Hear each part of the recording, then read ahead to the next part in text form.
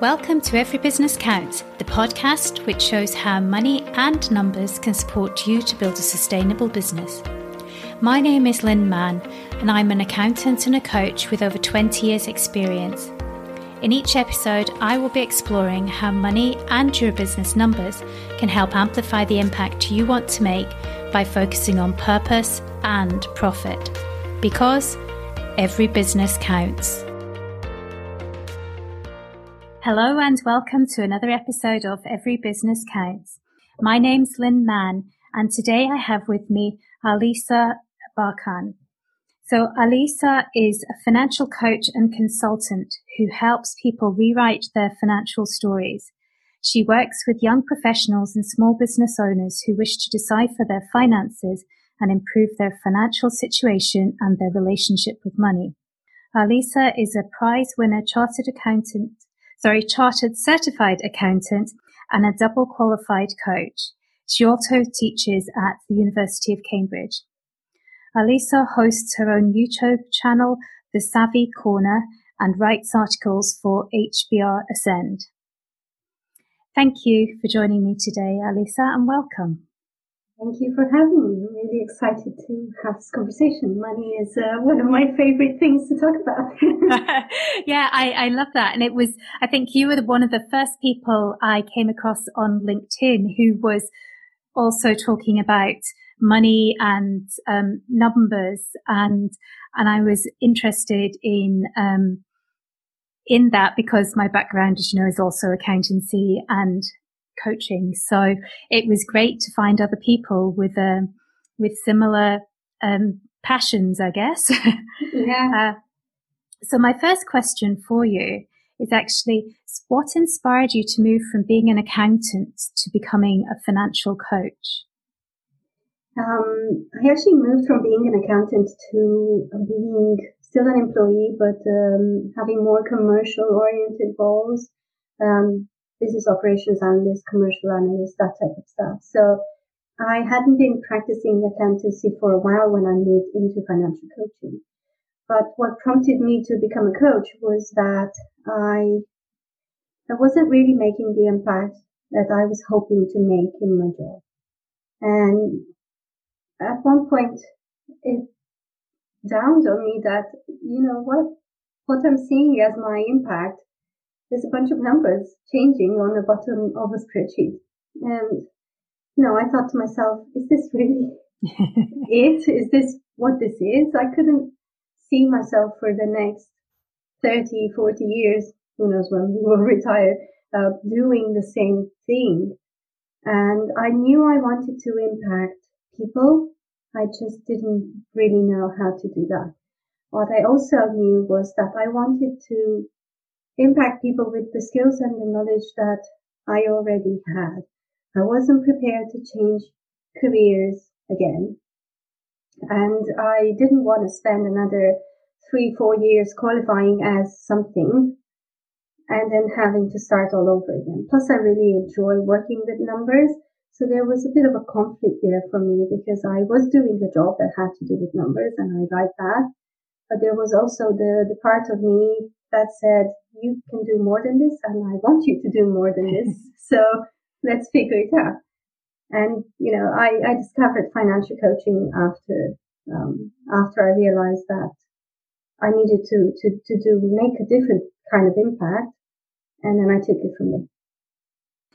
I love that story because I can relate to it because that was a similar thing for me in that I didn't feel I was making an impact in what I was doing.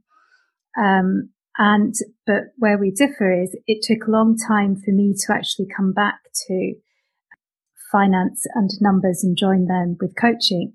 And what I love about what you share is that actually you've been able to combine two things you really enjoy. So working with numbers and with helping other people and make more of an impact.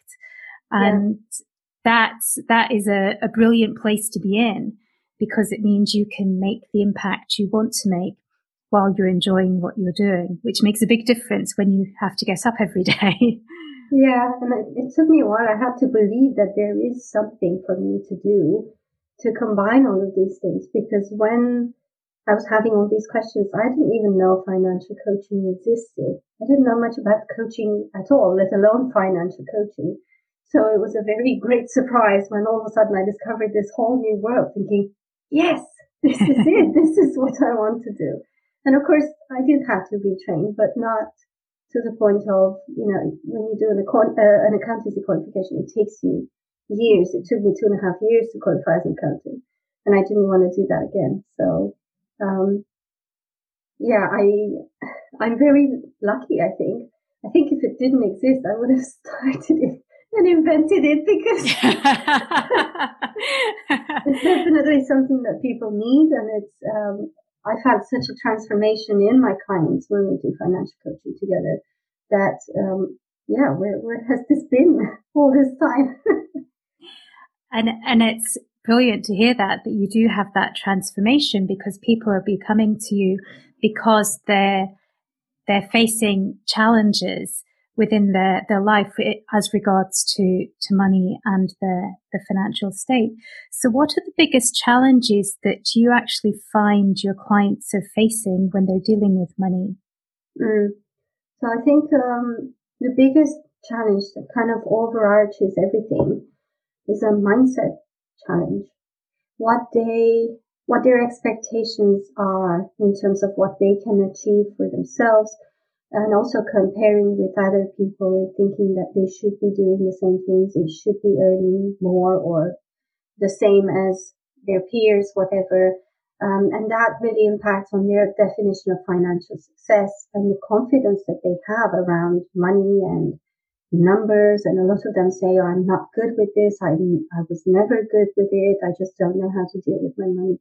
So I think that's, and also the emotions that come with money, a lot of negative emotions. I think that's kind of the overarching theme that I'm seeing with both types of my clients. And I say both types because I work with people on their personal finances, but I also work with them on their business finances.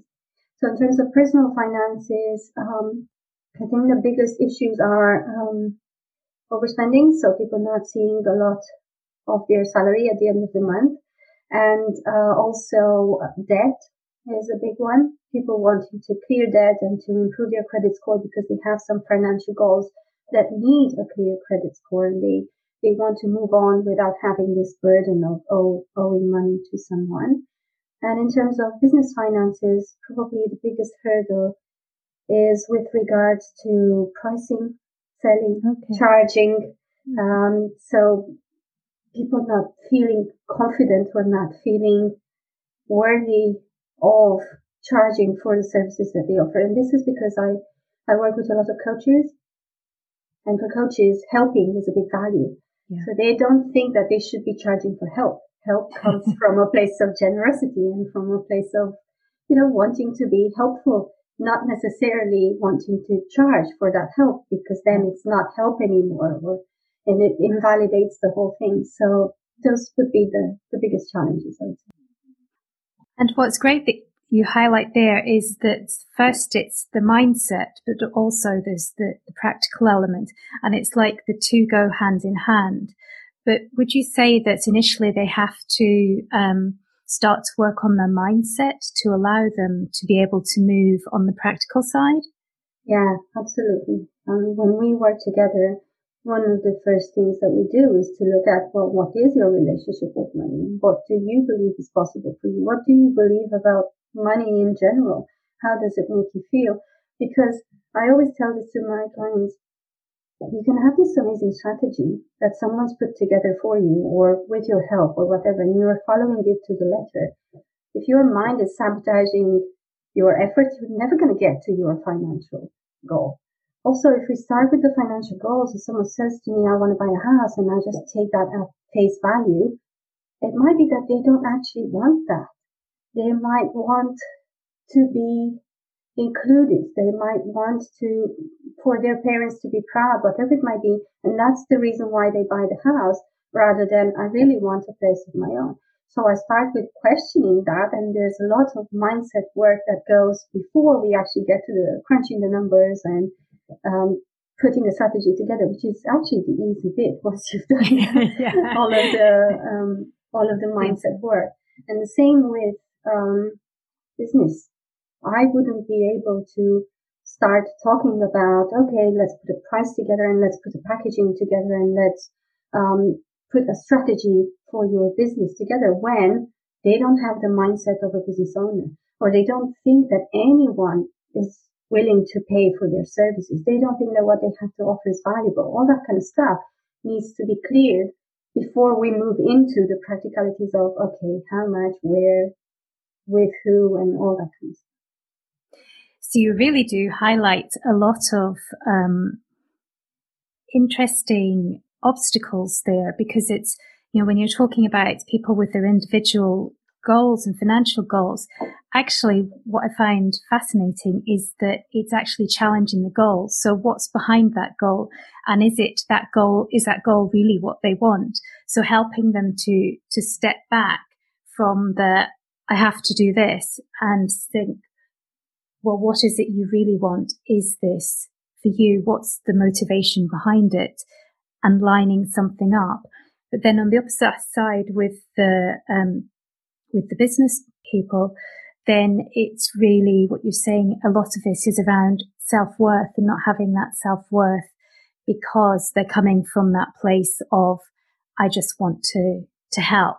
So really having to get them to understand the value they're giving so that they can then translate that into their pricing, their strategy, whatever. So it really kind of leads on to kind of the next question, which is, I would like to know, are there any additional key steps that people can take to become financially confident in their personal and business life? We've talked a lot about mindset, but is there any additional specific things that would help them? Yeah, I actually have a video about this, and where I use a model that was developed by a person called Dan Sullivan. Okay. And he talks about the 4 C's. The last one is confidence, but there are 3 C's before that. Before you can become confident in anything, you have to have commitment, you have to have courage, and then you need to have capability. So the commitment is the first step of you saying something needs to change. I've been in this for a while now. I tried, because some people do, they try by themselves. I tried to do this, stuck with the budget for a while, it didn't work, or I lowered my prices, I tried coaching for free, it didn't work. I am at a point where I am making a commitment to myself that this needs to change. So that's your commitment, that's the first step. After that, you need courage, because committing to something verbally, anyone can do it. Yeah. It's one thing to say something needs to change, and it's another to take the first step towards doing whatever you need to do for that to change. So the courage is actually taking action, taking the first steps, working with someone, or at least contacting someone and saying, hey, I need help, putting yourself out there. Having the courage to say, no, this is my price. And if you don't want to pay it, or you can't afford it, whatever, I'm going to refer you to someone else, or I'm going to wait for you when you're ready. Having the courage to believe that what you have to offer is valuable. So that's the second step, courage. And then capability is building your muscle of doing it. The more sales conversations you have, the more the more reviews of your budget and discussions with your friends, and sticking to, I don't know, a certain allowance for certain things like going out, whatever. I'm trying to kind of mix here business with personal finances. But the more you do it, the more you start to believe, actually, I can do this. And there's a bit of imposter syndrome in here, and I'm talking about business stuff. When your first client says yes to your full price, you're all of a sudden thinking, there is one person now in this world who is willing to pay this much for what I have to offer. Then you finish your coaching engagement with that person, and at the end of it, they give you a testimonial and they say, this has been great. So the more experience you get, the more you build your capability so that you can become confident that, actually I can do this. And when you become confident, and this is the beauty of it, you will have other goals and you start committing to something else and you will start the circle all over again. And you keep moving through this circle because money blocks and money problems, they are never disappearing, right? It's just a different type of problem. Yeah. In the beginning, let's say in your personal finances, your problem, you're a graduate, might be, I can't find a job. I don't have any income. Then you find the job and the problem is I'm spending too much of this money. I can't see any of it at the end of the month. And then you fix that and you reduce your debt. Now the problem becomes, I have no savings. I'm starting to think about maybe starting a family, whatever it might be. So there's another problem. And then all the mindset that comes with it. Some people earn quite a lot of money and then they think, I don't deserve all this money. I come from a family where we were quite, not poor, but modest background. Who am I out of all of my siblings to be earning this much? Because I'm not the smartest, or at least I don't consider myself to be. I'm not above them. How are they seeing me when I go to the family gatherings and I give them presents that are expensive? How does that make me feel? How do they relate to me?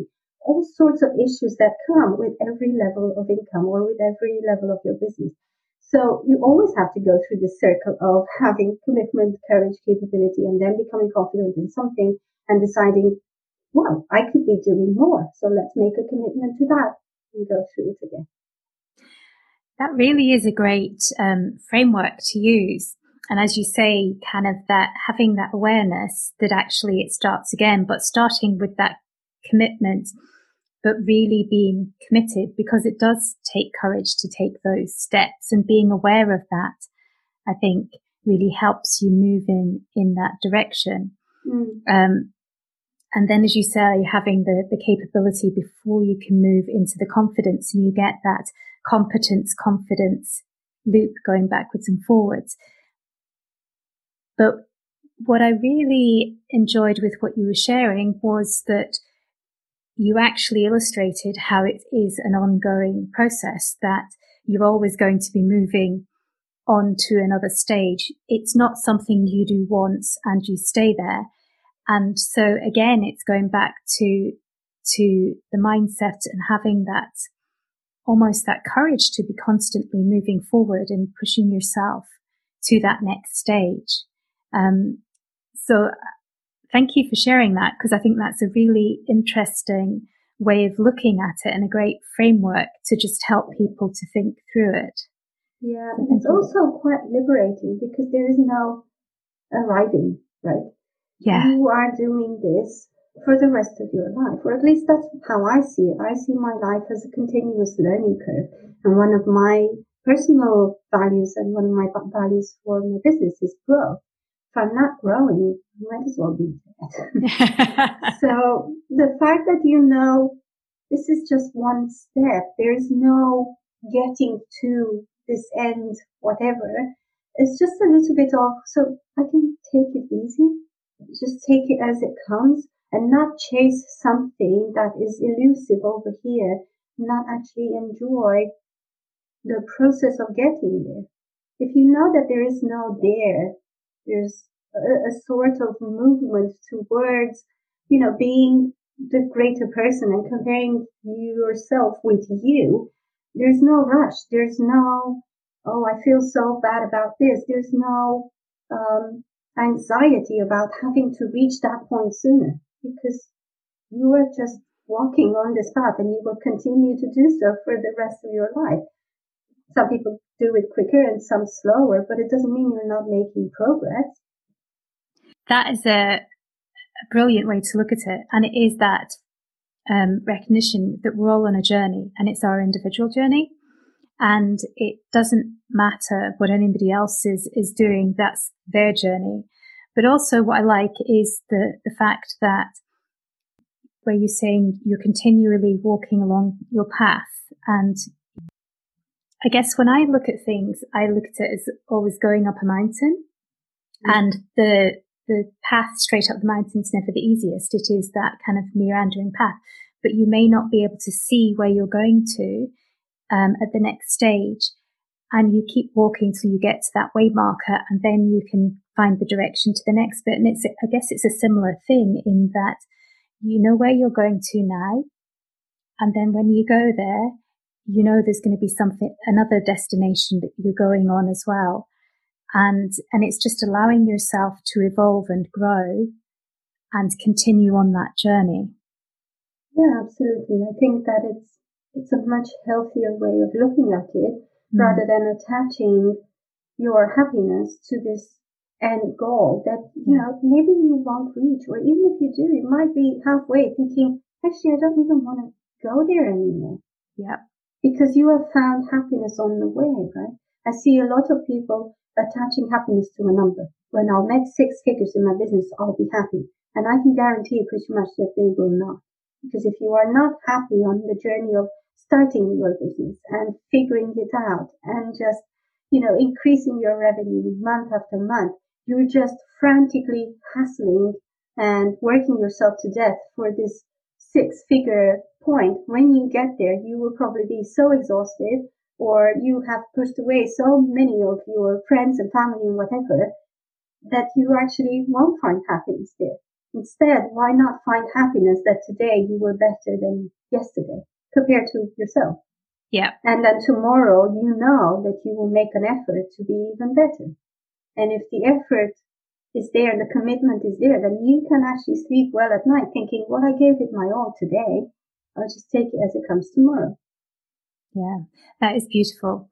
And I heard a story recently where somebody had done something like that. And this was back in the dot-com boom. Mm-hmm. And all of a sudden, and I think it was their target was they were going to be happy when they had $2 million to retire on. Mm-hmm. And they got an offer for their business that was $200 million. And they turned it down because somebody they knew had been offered more for their business. And then the dot-com crash happened and their business failed. And so they were left with nothing. Mm. And it is that thing that it's exactly as you say, it isn't money that makes us happy. The happiness has to come from inside. And then the money we can use as we wish to help us, to support us, but it's not the money that's making us happy. Yeah, I was kind of hoping you would say they turned it down because they realized running their business makes them happy. But, you know. No, unfortunately not. But it just really emphasized your point in that, and it didn't. And in the end, they lost out totally, and were back to their original. I'll be happy where I'll retire when. Yeah, that's the danger of attaching happiness to a number and then comparing with other people, with other businesses. Nobody is going to be exactly like you. No other business will be identical to yours, and therefore, you have to take that into account when you calculate your prices, when you calculate whether to say yes or no to an offer, when you decide whether to work with someone or not, and so on. Yeah, absolutely. So why is it important to build a financially resilient business? Well, I think it's important, one, for survival, because we've all been in a situation where our businesses have been affected by the pandemic. So if you don't have a business that has the structure in place to make it withstand something like this, then you risk losing your business because of a pandemic or any other major economic and social catastrophe. Yeah, I can call it that happens. And also, from my point of view, it's peace of mind too. I don't always want to be wondering or thinking, well, if something were to happen, will my business be able to survive? And I'm not saying that we should always expect something bad to happen. But when I know that my business has all the systems in place to withstand whatever, then maybe I am more inclined to take a risk with some proposal or an opportunity or whatever, because I know that the core of my business is resilient, and therefore I can rely on that if things go wrong. If you don't have the infrastructure in place, there might be an opportunity coming your way that sounds amazing, but that's also very risky, and it can wipe away your entire business if you say yes to it. Whilst as having the structure in place to know that your core business will survive, then it just gives you more leeway and more opportunity to enjoy, to explore, to have fun. Like, I am of the idea recently that you have to have fun running your business. I didn't start my business to be grumpy all the time or to be engrossed in whatever strategy work all the time. Although when I first started, I thought this was going to be it. But doing it for 1.5 years full time now, I start to realize if I'm not having fun with it, and by having fun, I mean enjoying it and feeling good about it and about myself, then what is the point? Because I could just go and have a 9-to-5 job, come home, wipe my hands clean over everything that's happened at work during that day, and have a reset for I don't know how many hours, and then go back. With my own business, I don't have to reset, but the fact that I enjoy working in the business is basically my reward for being a business owner, and I think that's important. So if you don't have a business that is robustly constructive, how you can have fun with it? Because you're always going to be worried about, well, is this going to work? Will this survive? Should I do this? Is this too big of an investment? Whatever. So I think one important thing is the different sources of income that you have as a business owner, especially if you are a one-man or a one-woman band. Restricting your income to only one source, let's say coaching, is risky. Which is why I'm an advocate of having multiple sources of income and also having ways for people to pay you easily.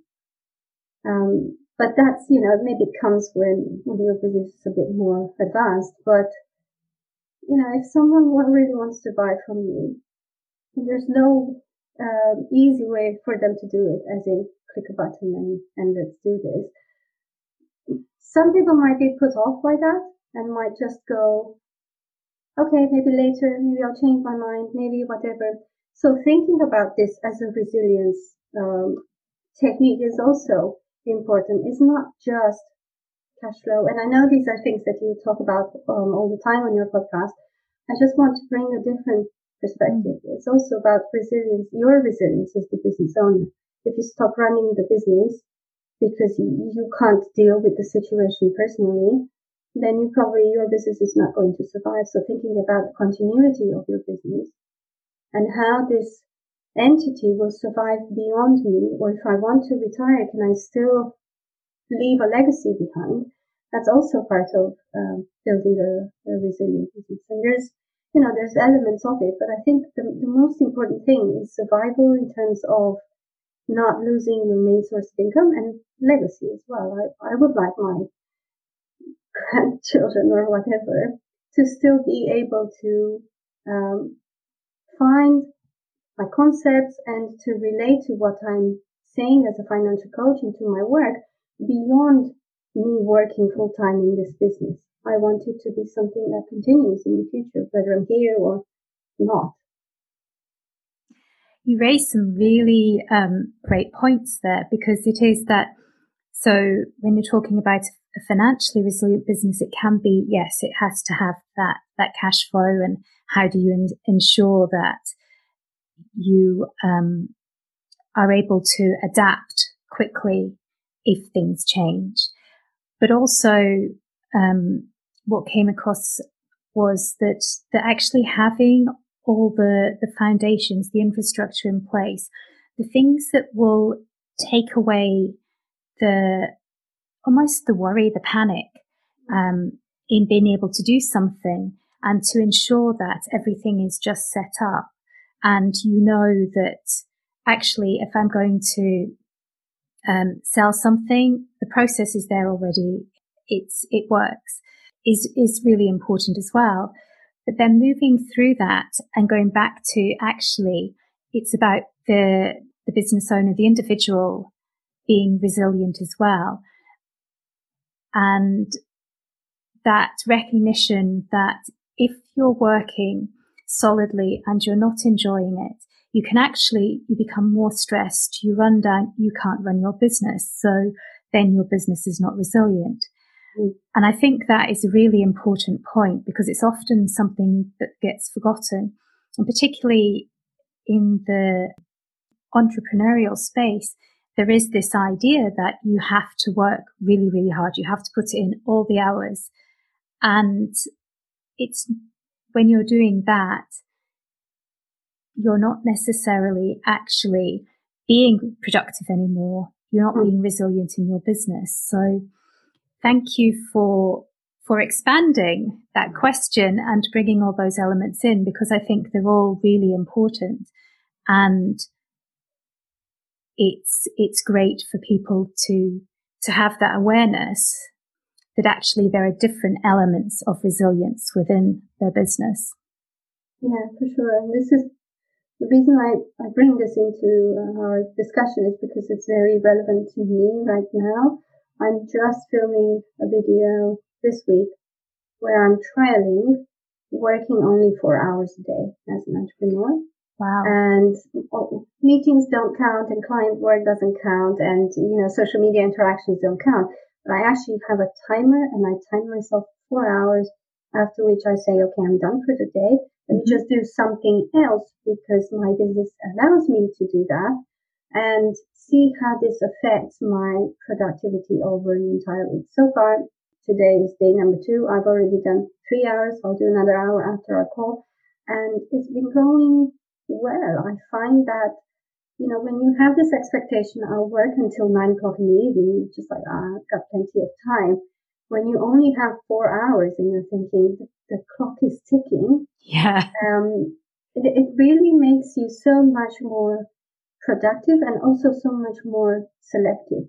So it just frees up time for that joy, for being able to spend time with family in the evening or even go somewhere for half a day or whatever it might be. And I'm not saying I'm going to do this for the rest of my entrepreneurial life, but it is possible. And for the weeks that, are lighter in terms of how much work you need to put in and the deadlines that you have, why not do something like this? But I don't think we think about it like that. We just think, oh, wow, how could I, if I'm not working, the business is not functioning properly. And that's just not true. So that's, I'm really looking forward to actually seeing how this experiment goes, because I think it's a great one, challenge to do. And I know when I, worked part-time, I found I was much more focused. This was, when I was working in corporate still, but I was much more focused because I knew I had to go at certain times that I wasn't in certain days, and you just do it. The difficulty was obviously for me, just because of how I operated, there was a guilt factor. So again, that goes back to the mindset. But interestingly, there is still that element, and I know these are things you talk about on some of your videos, but from having worked in corporate, there is that still, okay, I need to sit down and start working at 9 o'clock. And it's why. It's the employee mindset of attaching money to your time versus the other way around. So for an employee, time is money. For an entrepreneur, I think money is time because they can buy more time. They can buy help in their business. That's why we start the business. Everyone talks about flexibility and doing what you love.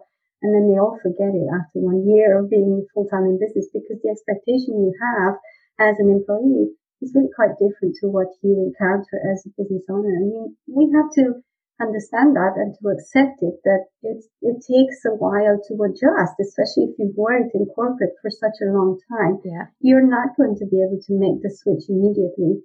and be a very efficient and effective entrepreneur. You have to go through the trial and error of finding what works for you. And sometimes that means overworking and realizing, hold on a second, what am I doing? Like, why am I doing this in the first place? And reminding yourself why you started the business and trying to, to make it work as per your vision, as per what you wanted in the first place. But yeah, the mindset has a lot to do with it. And I think that's another good point in this thinking. So I like people to think about there's a purpose for you and a vision for your business, but there's also one for you.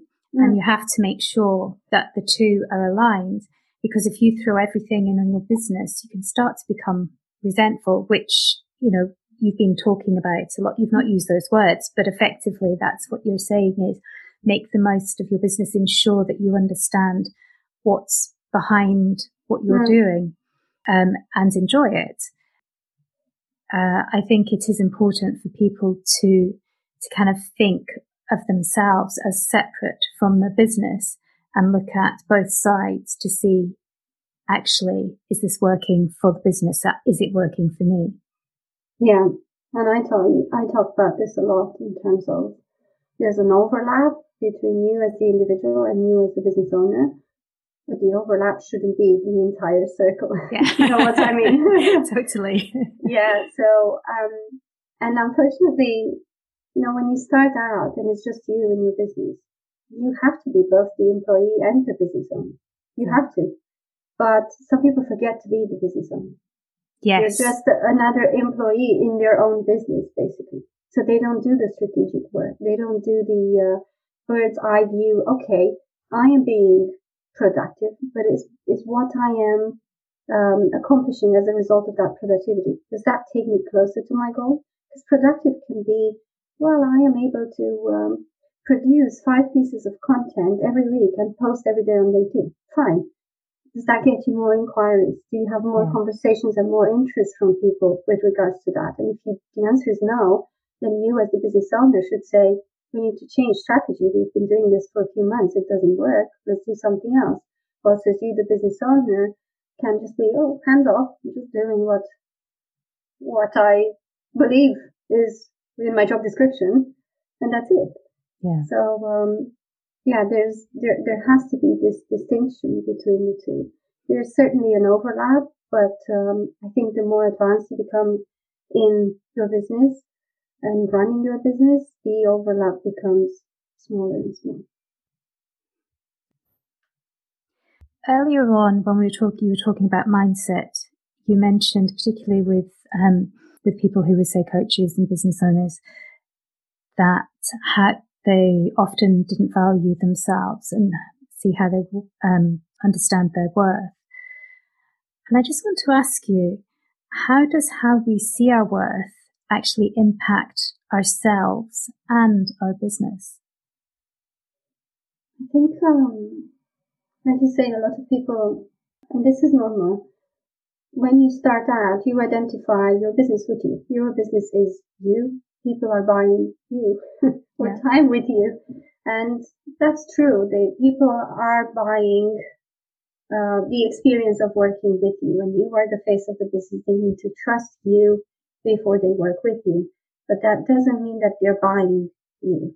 As in, this is my self-worth. It's very low. Therefore, you can have a session with me for pennies. So let's do it. And which is why I like to separate self-worth from anything that has to do with pricing, charging, selling, or business in general. And I get really frustrated when I hear, you hear a lot of other coaches and people in the online space saying, you should charge what you're worth. And I'm thinking, oh no. First of all, as human beings, we are worth, infinitely more than what we can put in numbers.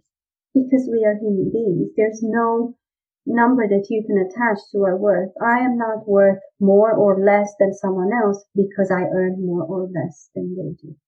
We're all kind of worth the same from a moral viewpoint, from a human viewpoint. So if we can leave that to the side and only consider the service that we offer and the worth of that service when we consider our pricing, then that separation kind of helps people who are a bit nervous or have imposter syndrome to actually say, you know what, this is not about me. What I'm selling in my business is not about me. It's about my client. Because if I were to be a financial coach for people who are going through a divorce, and I go to a happily married woman and say, would you like my services? They'll be like, no, thank you. I'm happily married. Whilst there's someone who's going through a divorce can say, oh yes, you're exactly what I was expecting, and I am willing to pay you so much to help me with this.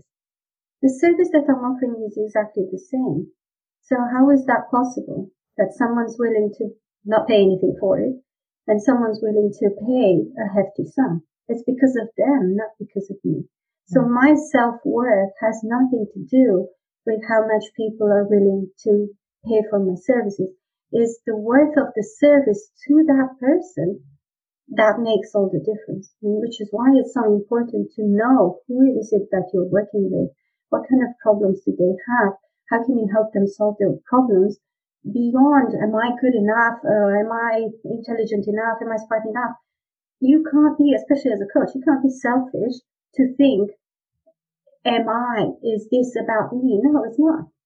So if you can leave that at the door and actually focus on what you have been trained to do as a coach, which is help people, focus on them, listen to what they need and offer them a solution, you are perfectly capable of doing that, just like everyone else who is trained as a coach.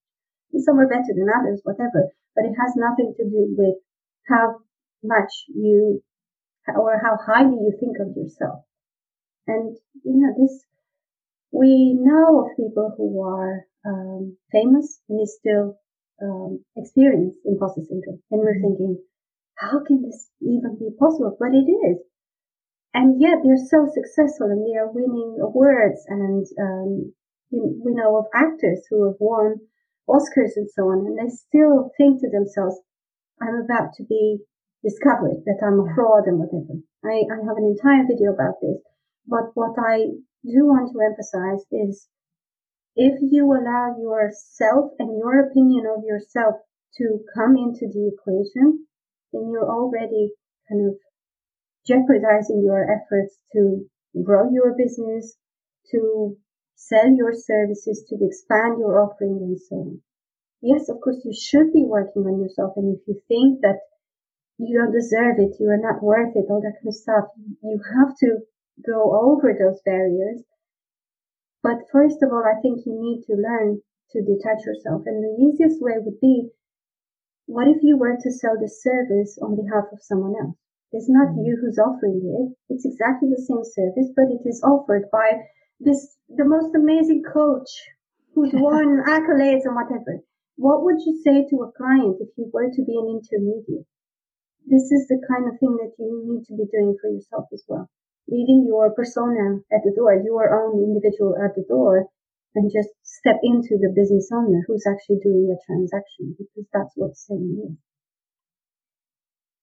There's, again, so much within that, but just focusing on that last part, it really ties back to what we were talking about earlier, of that distinguishing between yourself as the business owner and as the employee. Mm. And again, here it doesn't matter, if you're a coach, if you're, say, doing copywriting, whatever the services are that you're providing, the concepts are exactly the same. Mm-hmm. But by putting yourself in that business owner's shoes and detaching yourself from, this is about me, that's a really good tip to help people, because very often, as you say, it is. And I really made me smile when you talked about I can't remember your exact words, but it was about, if you think it's about you, you're being selfish. And it was just, I guess it just made me sit up and think. And it is an amazing way to put it across, because it is that thing that, yes, absolutely, it's not about you. It's about the service and whether the person wants that service. And that's the value is to them. So what is the value to them? And if you start to bring, so what you're saying, if you bring in your doubts in and you're knocking your self-worth, actually that negatively impacts the business and your ability to develop it and to grow. Absolutely. And it's a vicious circle, because if someone says no to you, instead of saying, well, this service wasn't appropriate for them, you're saying, I wasn't good enough, or I wasn't smart enough, I wasn't a good enough coach for this person to want to pay me. And therefore, you will want to do less sales conversations, and you won't want to put yourself out there, and you might be considering lowering your prices or whatever. And again, if you come from that mindset, who's going to believe you if you can't believe in yourself? And if you can't believe that you can do it, if you can't believe you deserve it or you're worth it or whatever, this is going to show in all of the actions that you do in your business and on your business. And therefore your business won't grow. Yeah. So again, it's really going back to the start, to the mindset, coming from that right mindset, and then going through the steps that you talked earlier, the 4 C's, but at the same time allowing yourself to be the person working in the business and the person stepping back and working on the business. Absolutely. Yeah. Great. So I've got one last question for you. So what experiences have you had or stories you learned as a child influenced how you look at money? Well, I guess my experience growing up influenced how I look at money. And as you know, I was born in Romania. And when I was born, money didn't have a lot of power. When I was born and shortly after, so for my childhood years, I would see money in the house always, because people had money, not a lot of it, but they all had jobs. There was no such thing as you were unemployed or very very low unemployment rates, because the government would give you some sort of job. And people had money, but because they had nothing to buy with it, the shops were kind of empty, you ended up accumulating it. And so that's what I was growing up with. I remember my parents wanted to furnish my bedroom, and it took them months to find furniture. They just couldn't find anything. And the only reason they could find it was because it had some sort of flaw and it was refused for export. So everything that they did in Romania, they built it for export. And because this one was refused, they were able to sell it within the country. And it was like 300 miles away from where my parents lived. That's how difficult it was to find some sort of furniture for what's this now. There's so many choices, you get overwhelmed. But this is what I was seeing growing up. I could see money, and my parents kept it very visible in our house. It wasn't, of course, there were no cards back then, so it was all cash. So I was used to seeing cash, my parents' cash, and also my own cash, because I would get money for singing Christmas carols and all that stuff.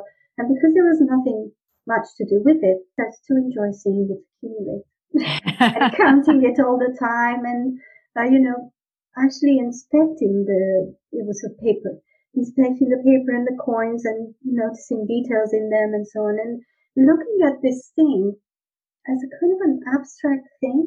I knew it could buy things, but at the same time, so it had the potential to buy things, but it couldn't in reality, because the things were not there to be bought, right? Wow. But you could get things in a different way if you knew someone, or if you knew who to talk to, or whatever. So from that point of view, resourcefulness was the spirit in which I was brought up. So not resources, not money, not stuff that you could buy things with or trade things for, but rather resourcefulness. How can you leverage your contacts and your network? How can you find out more about this? How can you find a way to get whatever it is that you want, with buying it being kind of the last resort? So that was one dynamic that I experienced as a child, and it shaped my relationship with money, because I respected its purchasing power, but I didn't really give it much more attention apart from that. I knew money was something valuable. At the same time, I could see how something valuable as money couldn't get you something equally valuable as a pair of trousers or whatever, because you're growing out of the ones that you already have. So that was one. And the fact that I've always seen money and I've always been around it and I always had some, I guess I got used to the idea that I will always have some. What are you talking about? There is no money, because I haven't, and I don't want you to think I was rich growing up, because I really wasn't. But I remember exactly that if I went into a particular drawer in my parents' house, I would see the money and I could count it and I could observe the details. And I also had my own. So from that point of view, I was very independent as a child, because I had my own money. And later on, when there was scope to actually do something with that money, my parents gave me what in Romania you call an allowance. Yeah. It's a small sum, or it was when I was growing up. But I was able to manage that allowance so well that I could buy clothes when I was a teenager and a little bit of makeup and all that kind of stuff. I never had pocket money. My parents never gave me pocket money apart from this allowance. And the allowance would last me for a month or for a day, and that was my choice. But I also had savings from that allowance, which when I was growing up, that was the equivalent of what is now about £4 a month. To give you an indication of how much that was. And then going to university, I had a scholarship, which again, the scholarship is the equivalent of £50 a month in British money. But I managed to I never considered it, oh, this is so little.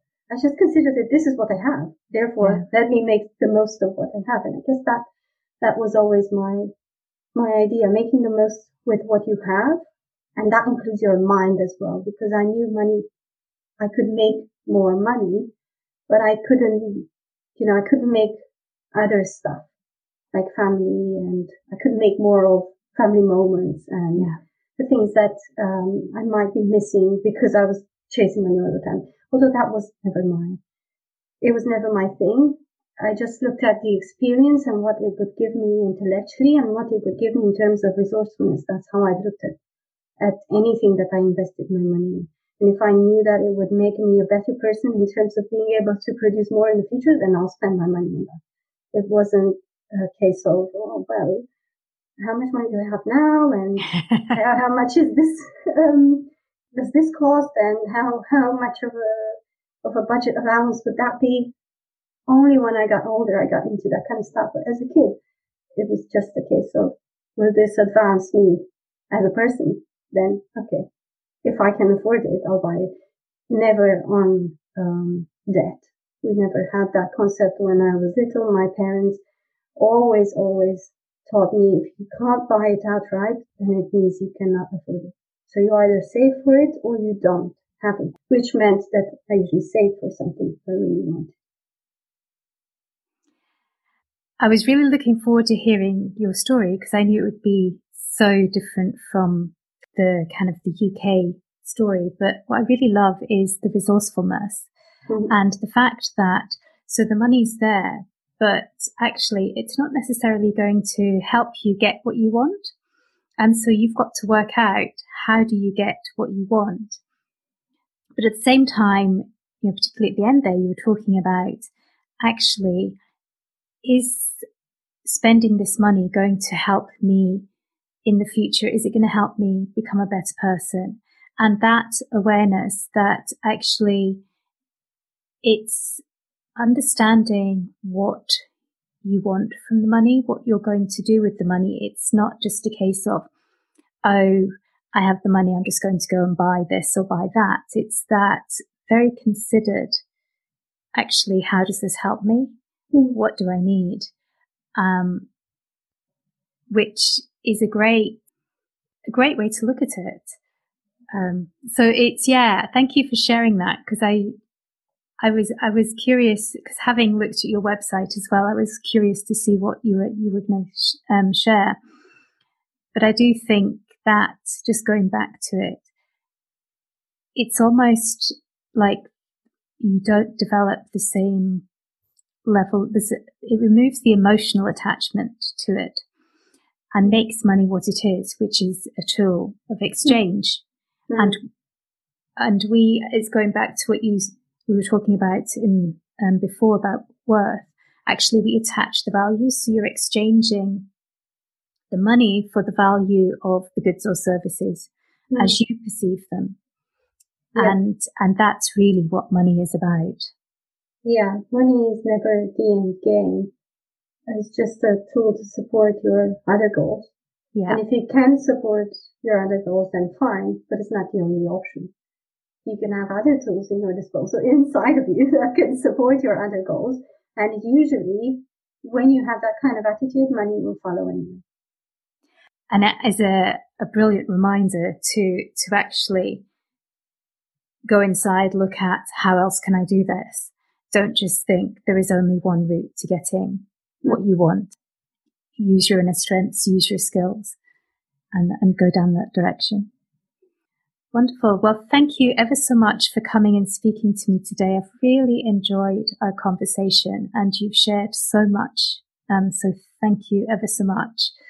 And again, people can they can find you on your website. It's also The Savvy Corner, and on YouTube at The Savvy Corner.